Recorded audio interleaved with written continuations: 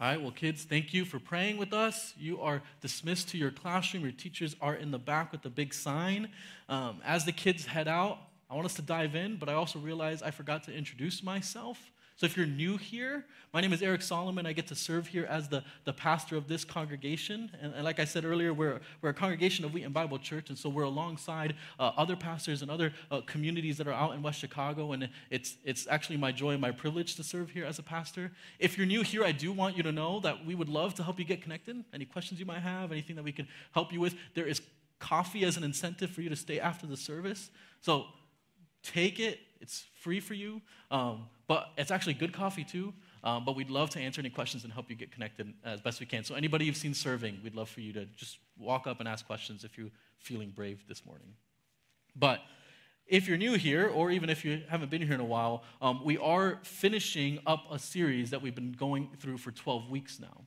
Over the last 12 weeks, we've been looking at 12 biblical traits, 12 defining characteristics that are found in the Bible that give life to and shape God's church. Right? This morning, we're finishing up our gospel culture series right before we step into Holy Week, next week with Palm Sunday. And we focused on the 12 traits that are in this series for 3 reasons. The first is that they biblically define God's church. The second is that they have historically defined God's revival of his church, God renewing his church. And third, I believe in our day and age, they have to culturally define God's church. Let me explain those 3 really quick before we dive in. Reason number 1, biblically, these 12 traits spell out God's definition of what he means when he calls us a church. This series has been as much of a reminder as a reorientation, a reminder of who we are, and a reorientation around what is essential for our church family so that we don't drift from who God has called us to be.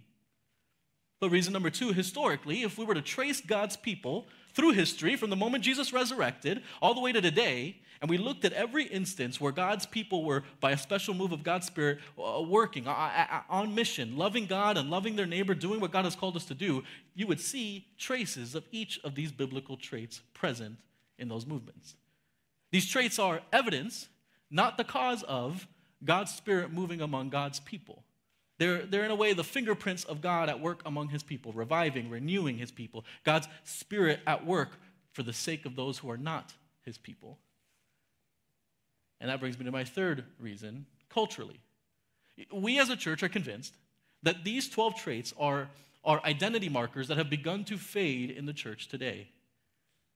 Convinced that churches, even like ours, have struggled to maintain these defining traits, and that these traits then have slipped from the present into the past and are stuck there, condemned as backwards and ignorant by an increasingly anti-God society that no longer just ignores God, but labels God as dangerous and labels Christians as the worst kind of fanatics.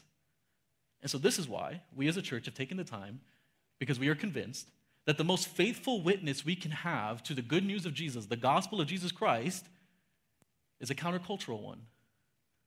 To be culturally marked by these 12 traits, by that kind of testimony, will enable us to be faithful to who God has called us to be and produce godly fruit leading people to Christ.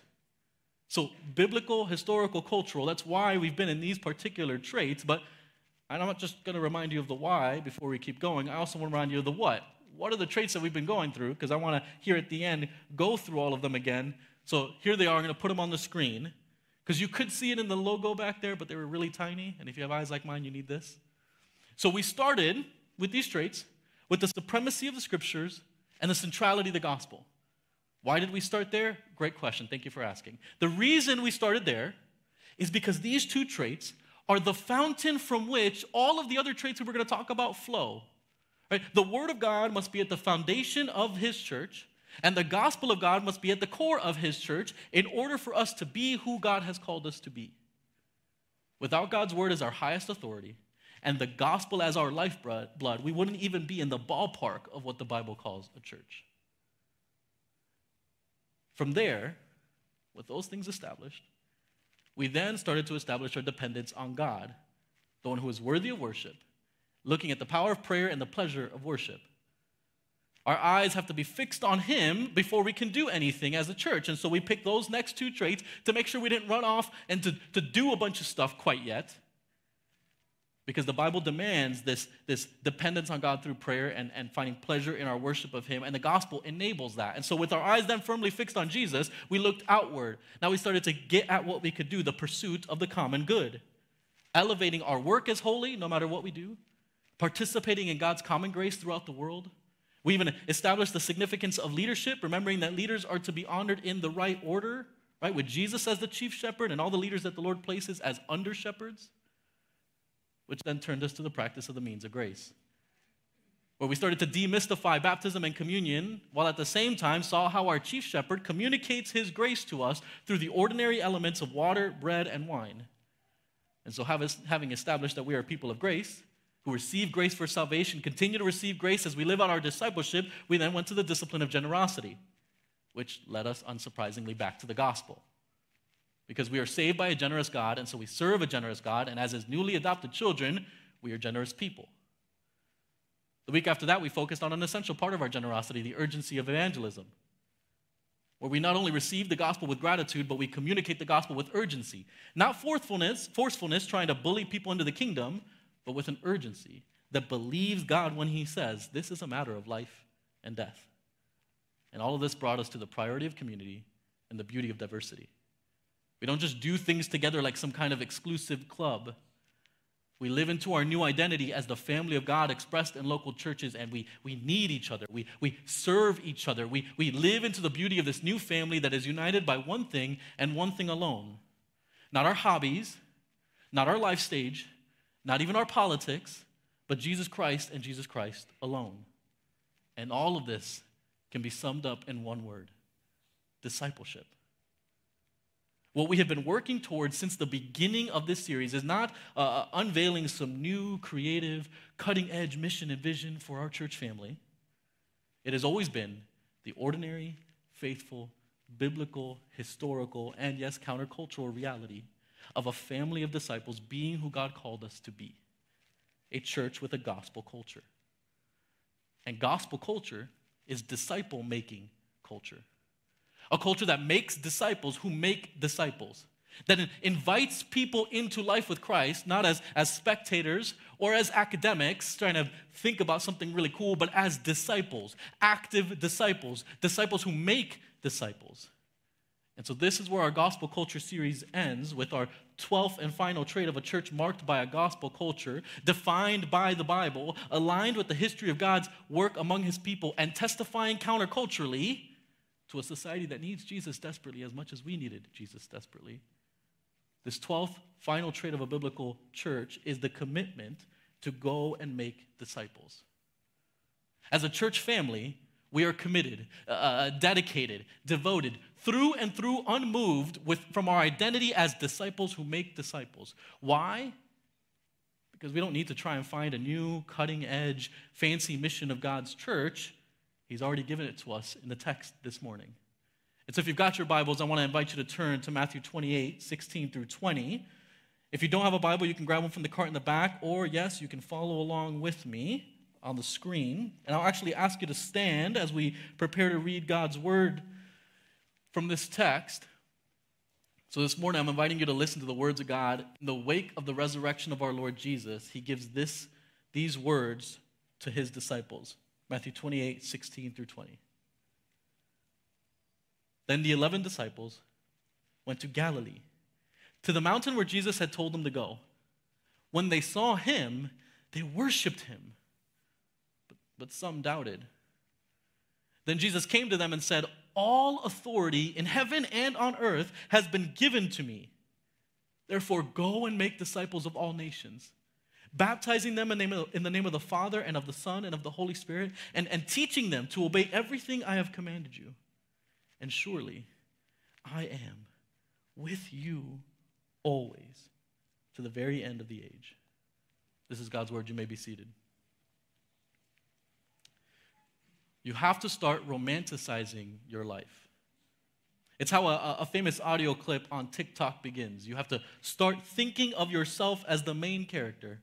Because if you don't, life will continue to pass you by, and all the little things that make it so beautiful will continue to go unnoticed. So take a second and look around and realize that it's a blessing for you to be here right now. Main character energy is what users are calling it these days. One writer explains it like this: main characters are enigmatic, they're interesting. Maybe troubles befall them, but they're clever. They figure out solutions. Main characters are rebels. They're one of a kind. They're cool. Main characters are heroes and role models. Main character energy. It's actually a new name for an ancient problem we all have.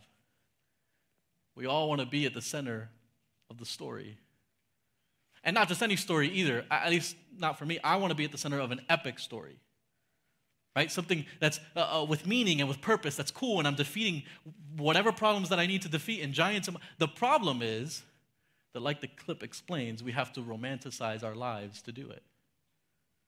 The definition of romanticizing is making something unrealistically ideal, to pretend it is better than it is, to make the ordinary extraordinary, even if we have to use the magic of filters or edits. I think we have a main character energy problem when it comes to discipleship, to being disciples of Jesus. You see, I think discipleship is plagued by at least one of two problems. Either we think about discipleship and we think it's too big, right? It's something for the really serious Christians, right? Those who are actually cool enough to act like main characters. Or we think it's too narrow. Right? It's all about me, myself, and I. How much of the Bible can I memorize? How much can I do to prove myself to God and to other people? How can I be a Christian with main character energy? And so even thinking about that, the next question that comes to mind is, what comes to mind when you hear the word discipleship? Maybe it's fear, because you think it's something for those who have their act together, right? For those really, really special Christians.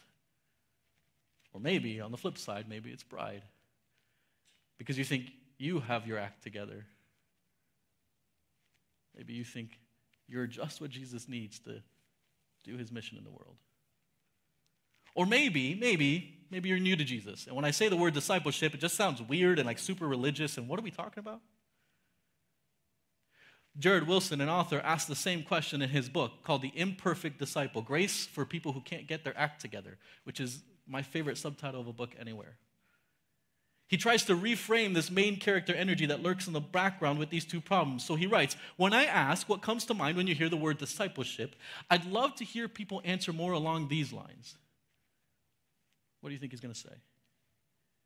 Wilson gives some surprising answers, right? He continues, I'd love to hear people answer more along these lines. Believing God has a plan for me even when I'm afraid he doesn't. Believing God loves me even when I feel like nobody else does. Trusting that God is doing something for my good even though my life has always been terrible up until now. Following Jesus even though my feelings speak way more loudly. Denying myself in order to do what's right although I don't really want to. Imagining a time where I won't hurt as much as I do now. Imagining a time when my spouse or my child won't hurt as much as they do now. You know what I love about these statements? They're real. They're difficult. They're true, but most of all, they are remarkably ordinary. They are anti-main character energy, preferring to center life around the real main character, Jesus. To get even more theological, this theologian Michael Horton picks up the remarkable ordinary nature of discipleship in his book entitled Ordinary, Sustainable Faith in a Radical and Restless World. Second favorite title. He explains it like this. He says, like every other area of life, we have come to believe that growth in Christ, as individuals or as churches, can and should be programmed to generate predictable outcomes that are unrealistic and are not even justified biblically. In other words, we want big results sooner rather than later. And we've forgotten that God showers his extraordinary gifts through ordinary means of grace, water, bread, and wine, loves us through ordinary fellow image bearers, and sends us out into the world to love and serve others in ordinary callings.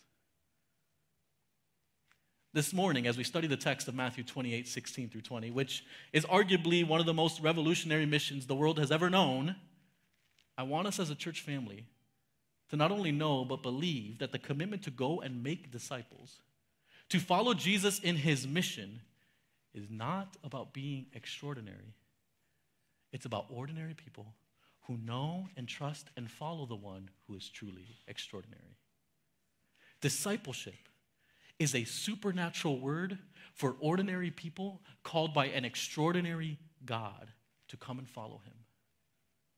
And so this morning, I want to realign discipleship with the way the Bible defines it and make the argument that discipleship is not some kind of advanced Christianity with main character energy, but the call of everyone who has been saved by Jesus. It is for all of us. Because everyone who believes in Jesus must follow him as a disciple in the ordinary stuff of life.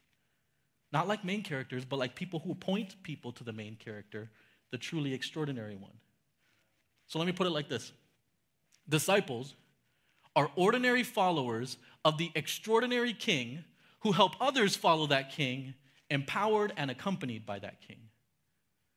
Disciples are ordinary followers of the extraordinary king who help others follow that king, empowered and accompanied by that king. If you're not used to it now, this is my sermon in one sentence. I think it's a definition that Matthew 28:16-20 gives us of discipleship.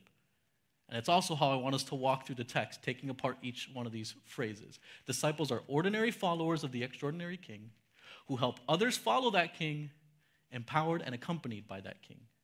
So let me start with that first phrase. Disciples are ordinary followers of the extraordinary king. How does Matthew 28 show us this? Look at the text, starting at verse 16.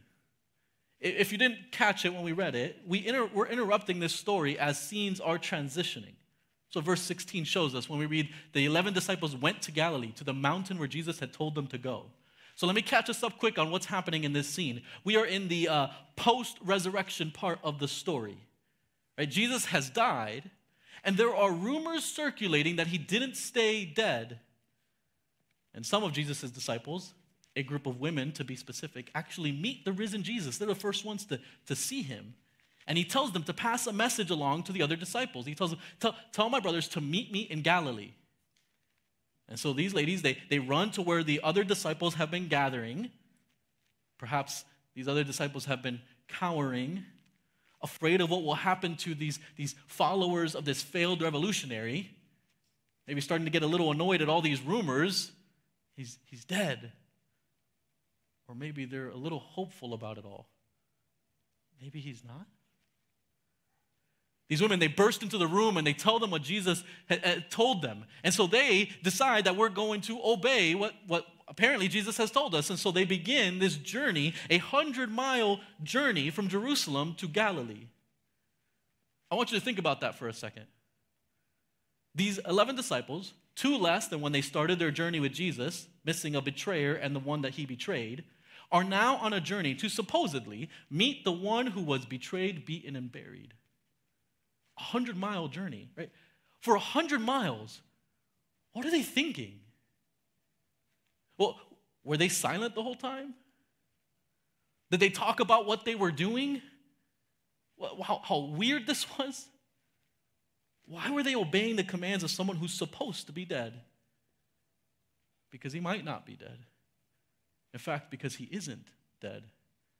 The scene continues at verse 17. When they saw him, they worshiped him, but some doubted. The walk of faith finished with a scene of mixed emotions. Some rushed forward even though their legs were weak from travel, but others were a little bit more tentative, hesitant, unsure. Not because they didn't love Jesus, but because they were afraid to get their hopes up. This is actually the same word that Jesus uses of another disciple, Peter, in a different scene where Peter starts sinking even though Jesus said he could walk the waves with him. You of little faith, don't just get your hopes up. Let your hopes hold you up on the waves and in worship. Your Jesus is no longer dead. He is alive. Here's what I love about this scene. There is only one extraordinary person here, the one who is being worshiped. Jesus has come back from the dead like he said he would, which is miraculous, extraordinary, hard to believe, and deserving of worship. But the scene is also filled with a bunch of ordinary people who ping-pong back and forth between worship and doubt, faith and fear, unbelief and joy. And isn't that just like us? These disciples are desperately ordinary. The stories of the gospel over and over again paint them with ordinary colors, struggling to trust Jesus, battling pride and elitism, missing it over and over again. And yet they still get to follow Jesus. Because you see, Jesus is not after extraordinary people.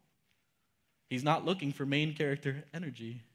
He picks ordinary people to save with his extraordinary grace. Because disciples are ordinary followers of the extraordinary King. And I'm starting with this in this sermon on the commitment to go and make disciples, because before we can get to what it means to go and make disciples, we need to understand what it means to be disciples. Discipleship is an identity before it's a mission. Only disciples make disciples. And so let me define for you what an ordinary follower of the extraordinary King is. Disciples are people, ordinary people, let's keep that straight, who believe in the gospel and are being transformed by the gospel, who trust in the good news of Jesus that he died for their sins and came back to life to offer anyone who believes true life by his Spirit, who believe that they are sinners in need of a Savior, in need of salvation, and that salvation is found in Jesus Christ alone. But as disciples know, it's not enough to just believe in the gospel. You see, Jesus is not just after converts, he is after disciples, and disciples have their whole lives changed by Jesus. Disciples are followers of Jesus in every area of their lives, which is what makes Christianity so brilliantly ordinary. Because disciples are disciples at home and at work, bringing groceries to your neighbor or doing the dishes, showing up to work on time, stopping to actually say hi to the houseless guy at the corner. Disciples are not only being transformed by the gospel, they live out the gospel. And even as they live out the gospel, they proclaim the gospel. You see, the transformation of the gospel, the life change that the good news of Jesus brings when the Spirit of God gives us new hearts, is something that goes from personal to public right away. It's why Christianity actually starts with baptism, a very public experience. There's no such thing as private religion, or, that may work for you in Christianity. Our lives as disciples are on full displays for all to see. We are walking, talking billboards of the good news of Jesus. Not just that people may see what we are doing and how we are living, but that they might also hear from our mouths the good news of Jesus. Put all of this together, and disciples are ordinary people who reproduce gospel disciples. We don't just believe the gospel. We are not just being transformed by the gospel and living it out and even proclaiming it. We are also actively trying to make disciples who make disciples. People, ordinary people who follow Jesus, our extraordinary King. This is discipleship. And only disciples make disciples, but every true Christian is a disciple. This is not Christianity 201. This is right from the beginning. Because disciples are ordinary followers of the extraordinary King. And so the next question that I have for us this morning, after what comes to mind when you hear the word discipleship, is, are you following King Jesus? Are you actually following Jesus? Stories, like we've talked about, revolve around main characters, and the main character of the story of life is Jesus. This is actually how we got ourselves into trouble in the first place. Right? We tried to become like God and shine the light on ourselves. Genesis 1-3 explains. The problem is we were never meant to play the leading role. And so instead of becoming what we hoped for, our best selves, we became what we most hated and dreaded, our worst selves. Turned in on ourselves. Dark and twisted by sin. We were desperate by salvation. We were desperate for salvation, but deluded into believing that we could save ourselves. Our best efforts at playing the main role only made everything worse. Until Jesus. Until King Jesus, who stood on the mountain in Galilee, having conquered death, called his disciples, ordinary, imperfect disciples, who have believed the good news that he is the only Savior who conquers death and has conquered sin, until King Jesus started to make everything right again. Are you following the main character, or are you trying to be the main character? Are you following King Jesus? You can follow King Jesus even if you go back and forth between worship and doubt. Our text is very clear about that because you see, discipleship is not about never doubting, but continuing to follow and bringing your doubts to the one who turns them into worship by his resurrected presence. Discipleship is not about never doubting. It's about continuing to follow and bringing your doubts to the one who turns them into worship by his resurrected presence. That's what happened in this story. Are you following King Jesus? Disciples are ordinary followers of the extraordinary King. But the definition doesn't stop there. There are also those who help others follow that King. Look at Jesus as these disciples worship, and he overcomes their hesitation with his resurrected presence. Look at him as he speaks from his authority as the resurrected King. Verse 18. Jesus came to them and he said, all authority in heaven and on earth has been given to me. Therefore, go and make disciples of all nations. Jesus begins by explaining that something has changed. He came back to life, and God the Father has given Jesus all authority. Not just some, and not just more, but all authority. All of it. From top to bottom, heaven to earth, all of it. And so resurrected and authorized as king over all, Jesus commands his disciples, go and make disciples. Go and make disciples of all nations. That last phrase is actually an echo from what we talked about last week when we went all the way back to Genesis 12. Do you remember that? The command of the risen king is not a new command, but a calling that extends what God told his people to do from the very beginning in Genesis 12, blessing all nations of the earth. And now the disciples of the risen king fulfill that calling with the biggest blessing that there is, with the thing we also desperately need, the gospel. Go and make disciples of every nation, of all nations. Skin color, language, geography, culture, none of these are barriers to entry in the kingdom of God. Everyone is called to become a disciple by faith, believing in the good news of Jesus. And all disciples are called to participate in the discipleship of others, to introduce them to Jesus, help them grow in Jesus. Why? Well, let me give you two reasons why. Love and obedience. Obedience, our second reason, is in our text, but before we even get there, we need to get back to the first reason. Why do we make disciples? Because before Jesus gave us this great commission, he gave us the great commandments to love God and love your neighbor. Why do we make disciples? Because the great commandments enable the great commission to therefore go and make disciples. Let me show you what I mean. If you want to flip back in your Bibles to Matthew 22, 34 through 40, I'm just going to read this text really quick. Hearing that Jesus had silenced the Sadducees, the Pharisees got together, and one of them, an expert in the law, tested Jesus with this question. Teacher, which is the greatest commandment in the law? If you just had to pick one.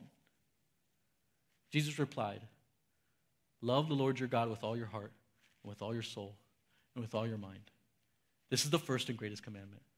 And the second, because typical Jesus, he's going to keep going. The second is like it. Love your neighbor as yourself. All the law and the prophets hang on these two commandments. Love God, love your neighbor.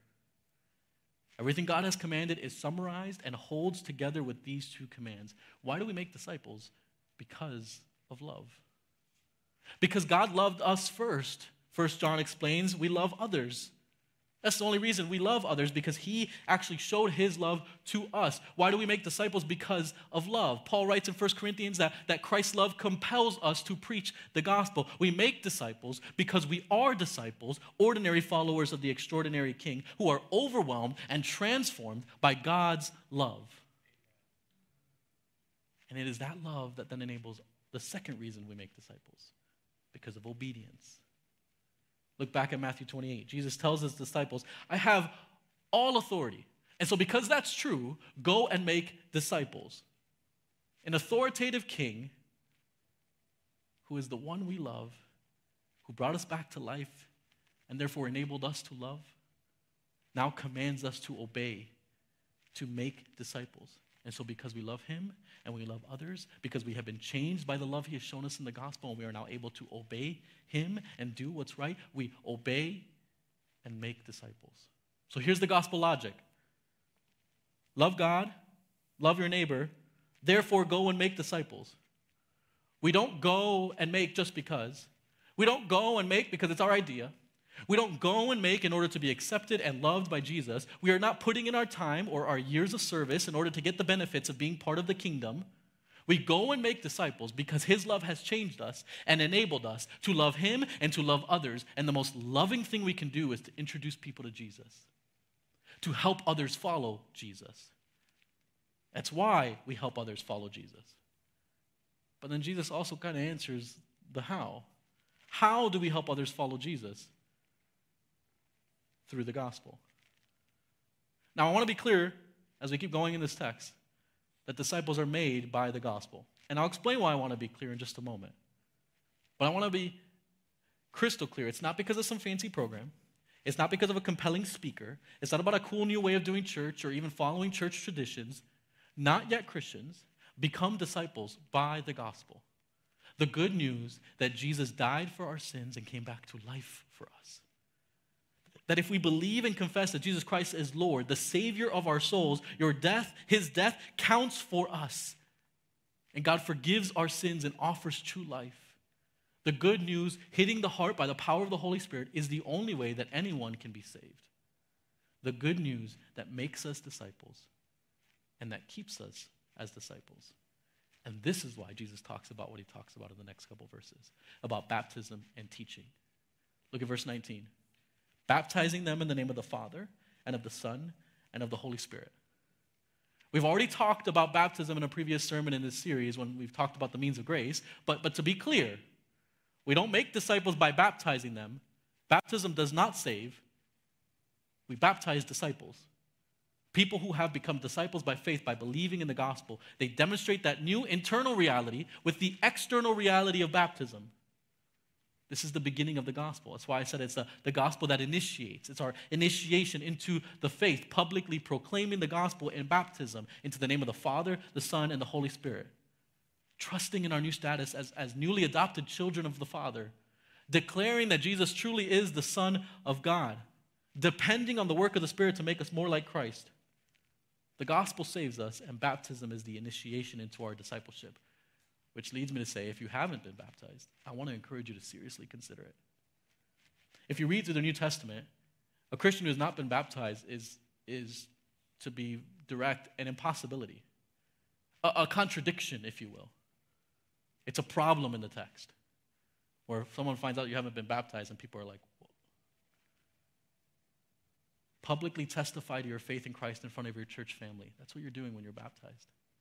Let us celebrate with you what Christ has done in the way God has commanded us to celebrate. One pastor explains that if you can't do that in front of your family in Christ, how can you expect to do that in front of people who don't really like Jesus or enemies of Jesus, who don't really like Christians and what they stand for? Disciples make disciples by proclaiming the gospel, and disciples demonstrate their discipleship by being baptized. But discipleship doesn't even stop there. And neither does Jesus, because the gospel doesn't just initiate, it also instructs. He continues in verse 20, teaching them to obey everything I have commanded you. Don't just get them in, explain to them what life looks like now. Discipleship is not just conversion, it is lifelong. As Eugene Peterson says, it's a long obedience in the same direction. Every Christian is a disciple, and every disciple makes disciples by proclaiming the gospel and getting people started in their life with Christ, and then supporting and instructing them in their new life with Christ, teaching them to obey everything Jesus commanded. And when I say that, when Jesus says that, it's not just the red letters in your Bible, because Jesus is God, and if the scriptures are God-breathed, that means all of Scripture is what Jesus has commanded. Disciples make disciples by introducing people to Jesus and helping them grow in him. In other words, disciples are ordinary followers of the extraordinary King who help others follow that King. And so my next question is, how are you helping others to follow Jesus? How are you introducing people to King Jesus? Living your life for Jesus and looking for opportunities to talk about Jesus, praying for people to come to know Jesus, right? Friends and family and coworkers and neighbors. Did you know that there are people that come in here week in and week out who don't know Jesus? Who've been invited by a family member, or there's the testimony of some people here who know Jesus that just showed up because they felt like they had to be here. Are you praying that Jesus would help you introduce someone to him here on a Sunday morning? But the other side of discipleship is important too. How are you helping others continue to grow in Christ? Do you participate in the discipleship of your brothers and sisters in Christ here? Are you making yourself available to newer disciples? To meet and read the Bible with each other? In fact, I'll even go one deeper. Do you know the Bible and study the Bible so that you can teach others what Jesus has commanded? That doesn't mean you have to have a master's degree in the Bible in order to do that. It just means you actually have to be in the Bible. You don't have to be perfect. You just have to be faithful. How are you helping others follow Jesus? Disciples are ordinary followers of the extraordinary King who help others follow that King. But here's my last phrase. We don't do it alone and we don't do it on our own. The text makes it clear that disciples do all of this empowered and accompanied by that same King. Look at the last 3 verses of our passage. I kind of broke it up on the screen. You can open up your Bibles if you want to see the whole context. But Jesus came to them and he said, all authority in heaven and on earth has been given to me. Therefore, go and make. And then the last verse of our text, surely I am with you always to the very end of the age. Now, I've already made a big deal of this, but I'm going to keep making a big deal of this. Jesus has all authority. Right? Not just some authority, not just the highest authority, but all of it. It has been given to him, and it is based on that authority that he commands. But the other side of that coin is that disciples have been authorized by him. Disciples make disciples on the authority of Jesus. In the first chapter of Acts, Jesus tells his disciples we're supposed to be witnesses after he sends his Spirit. After he sends his Spirit. The people of God, disciples, followers of Jesus, they obey the commands of Jesus, not on their own strength, but by depending on the Spirit. And that reality doesn't just apply to avoiding temptation, to being kind or being peaceful, but the command to make disciples as well. We are empowered to make disciples by the Spirit of God, by the authorized and resurrected King. And when I say that, I don't want you to misunderstand me here. Because you might hear the way I'm talking and say the words like empowered, and you might think, this sounds like some Star Wars use the Force, tap into some kind of energy thing. That is not what I'm talking about. The Spirit of God is not some impersonal force. He is the personal God present and active among his people. That's why I can say the risen King is present with us. Jesus ends his commissioning with this promise. I am with you always to the very end of the age. Now in this promise, there's actually 3 promises embedded within it. Let me show you really quick what I mean. Why I can say he's empowering and accompanying. The first is embedded in the phrase, I am. It's a little hidden here in the English, but Jesus uses a phrase in the Greek that almost got him killed in another situation. He uses the phrase, ego eimi, I am, which is, in Greek, the Hebrew name of God revealed to Moses way back in Exodus. I am who I am, Yahweh for short. Just in case you forget, Jesus says, let me make you a promise that starts with my authority. I'm not just anyone. I am. I am the God of the universe, the rightful King, the creator of everything. I am. The second reality that's embedded in this promise is the next phrase, with you. Because this phrase is grounded in the name that the Gospel of Matthew actually starts with, the name a lot of us know around Christmas time, Emmanuel, God with us. Here it is at the end of his gospel, not just the beginning, almost as if this isn't the final chapter, but just the beginning of the next chapter. God with us as we introduce more and more people to him and help more and more people follow him. He promises to be with us, Yahweh, Emmanuel, always. And that's the third reality. He is Yahweh, Emmanuel to us all the way to the very end. God's promise is not dependent on our obedience, but on his faithfulness, like we sang about. 1 Timothy, we read that even when we are faithless, he remains faithful because he cannot deny himself. Because God is faithful to the very core of his being. It is who he is. And it's who he is to us. For disciples, those who believe in Jesus, been saved by Jesus, transformed by the gospel, living out the gospel, he is faithful no matter how well we accomplish his great commission. And he is with us as we obey his commands. We don't do it on our own. He is actually with us when we ask our neighbor if we can tell them why we love Jesus. He is with us when we pick up on a question that our coworker asks and we actually ask them, hey, can you tell me more about that? He is with us when we take the brave step to ask a friend to read the Bible with us, to check out Jesus for themselves. He is with us when we teach and guide people in their faith, discipling them and helping them follow King Jesus. Disciples are ordinary followers of the extraordinary King who help others follow that King, empowered and accompanied by that King. And so here's my last question for us. Do you believe and act like the power and presence of King Jesus go with you. That the king over everything is actually with you. That the Spirit of God is actually in you, empowering you to help others follow Jesus, to be a disciple, and also make disciples. Do you act like it? Or do you try to keep it to yourself? Worried about what others might think, worried that you might not know enough to help someone follow Jesus. Listen, family, this is precisely why I keep using the language of ordinary. Disciples are ordinary. Ordinary followers of an extraordinary king who lives in and through us. To help others follow that king, empowered and accompanied by that king. We're not called to be extraordinary. We are called to be faithful. Disciples make disciples. This is a non-negotiable.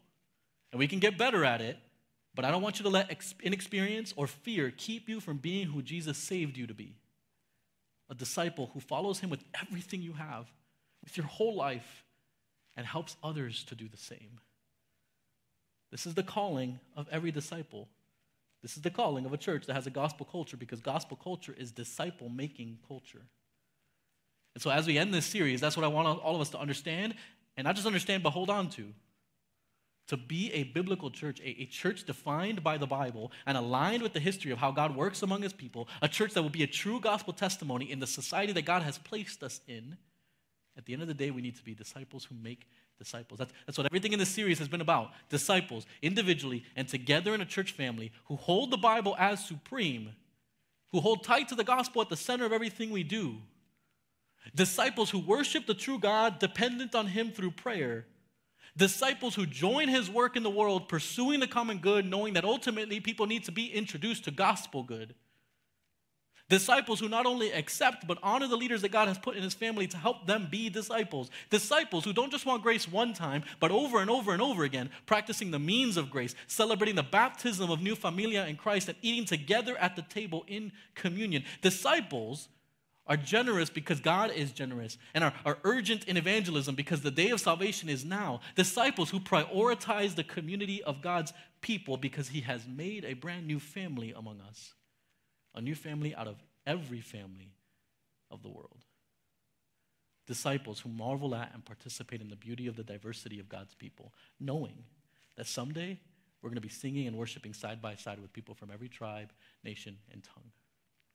And most importantly, disciples who are committed to loving God and loving their neighbor by obeying the command to go and make disciples. Gospel culture is disciple-making culture. And discipleship is not a program or a series of stages. It's a culture where everyone is involved in everyone else's discipleship. So even as I talk about that, this morning I actually want to invite you into a way to be involved in each other's discipleship. Coming to the table together.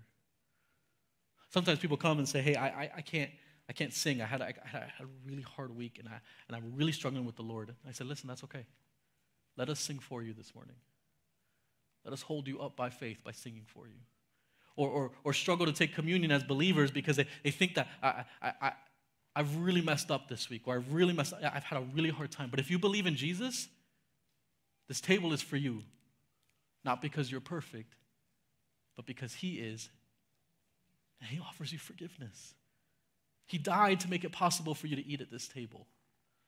So while we're taking communion together, we're reminding each other of the grace that Jesus died for us to have. This table is not for perfect people. I've said it before. It's for repentant people who acknowledge they need a Savior. So I want to take a moment before I keep going and, get all hyper about the communion table and have you open, because these are really hard to open. And I want us to eat them together. So I'm going to give you a moment to make all the crackling sounds.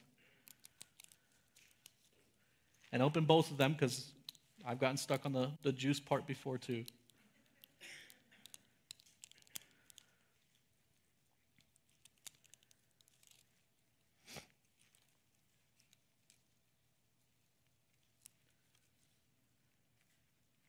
And those people who are still crinkling are like, oh, I get what he meant now.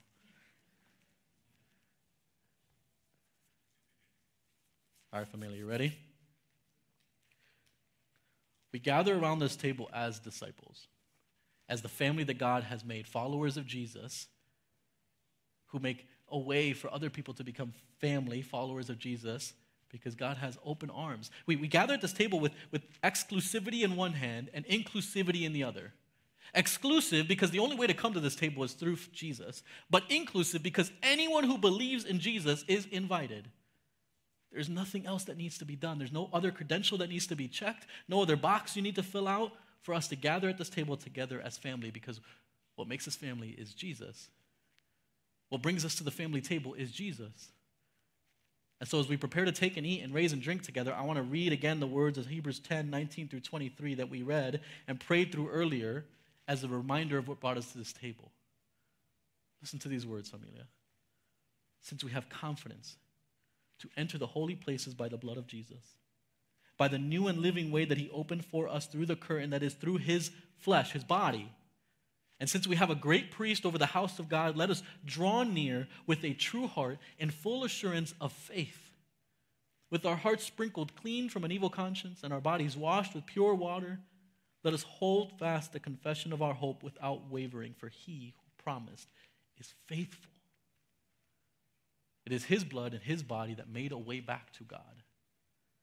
That's what it cost him to save us. And so if you have not confessed Jesus as your Lord and Savior, I plead with you as we go to take this cup and take this bread that you would see that your situation, like our situation before Jesus, is desperate. You, like we were, are lost in your sins. The only way to be saved is to believe in Jesus. That he is who he says he is.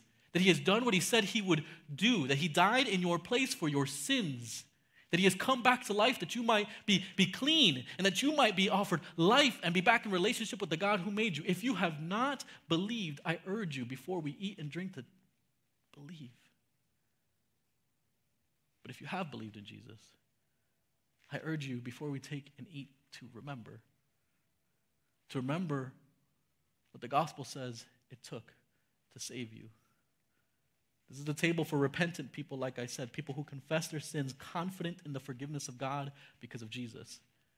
And so as we prepare to eat and drink, I want to encourage us to take a moment as we sit silently to confess our sins before the Lord.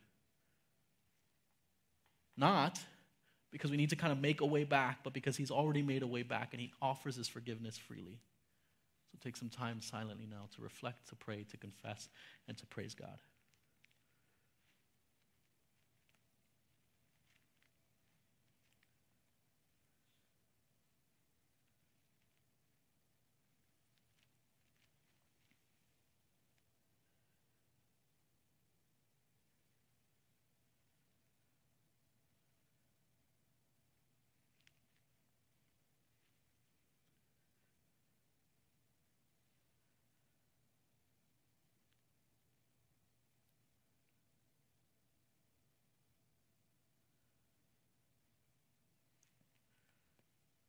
Merciful God,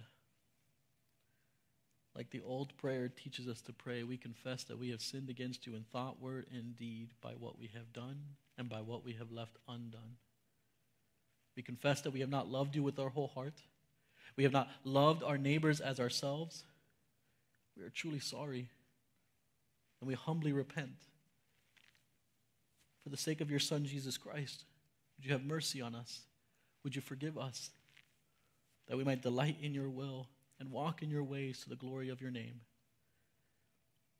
Lord Jesus, we confess and we repent and we eagerly receive the forgiveness that you won for us. We hope in the repairing work that your broken body has accomplished for us. And we hold on to hope as you continue your repair of what sin has broken in us. Amen and amen. Let's take a moment then and hold the bread up together. You see, Paul writes in 1 Corinthians 11, 23 through 24, I received from the Lord what I also delivered to you, that the Lord Jesus, on the night when he was betrayed, took bread, and when he had given thanks, he broke it, and said, this is my body, which is for you. Do this in remembrance of me. Let's eat and remember together.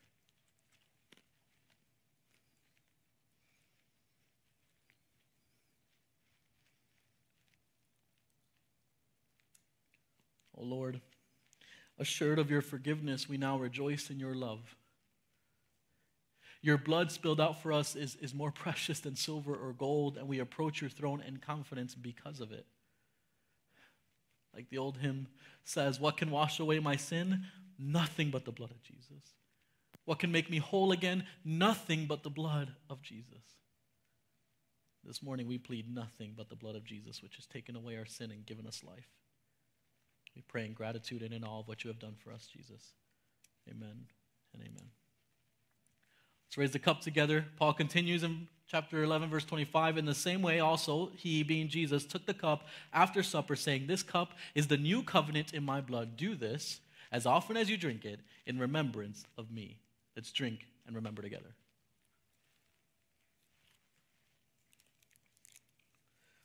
Paul ends in 1 Corinthians 11, verse 26, saying, for as often as you eat this bread and drink this cup, you proclaim the Lord's death until he comes. Familia, over and over again, we preach the good news of Jesus through this communion table. We remember what Jesus has done, and we hope for his return. We proclaim as we eat and drink that anyone can follow Jesus by faith. Anyone who confesses their sins, receives his forgiveness, follows him as Lord and Savior. And so I pray that this table would continue to point us to the greater meal we're going to have in heaven together.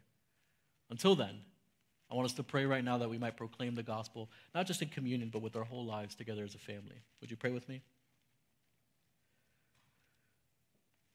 Almighty God, as we're about to sing, your power has no end.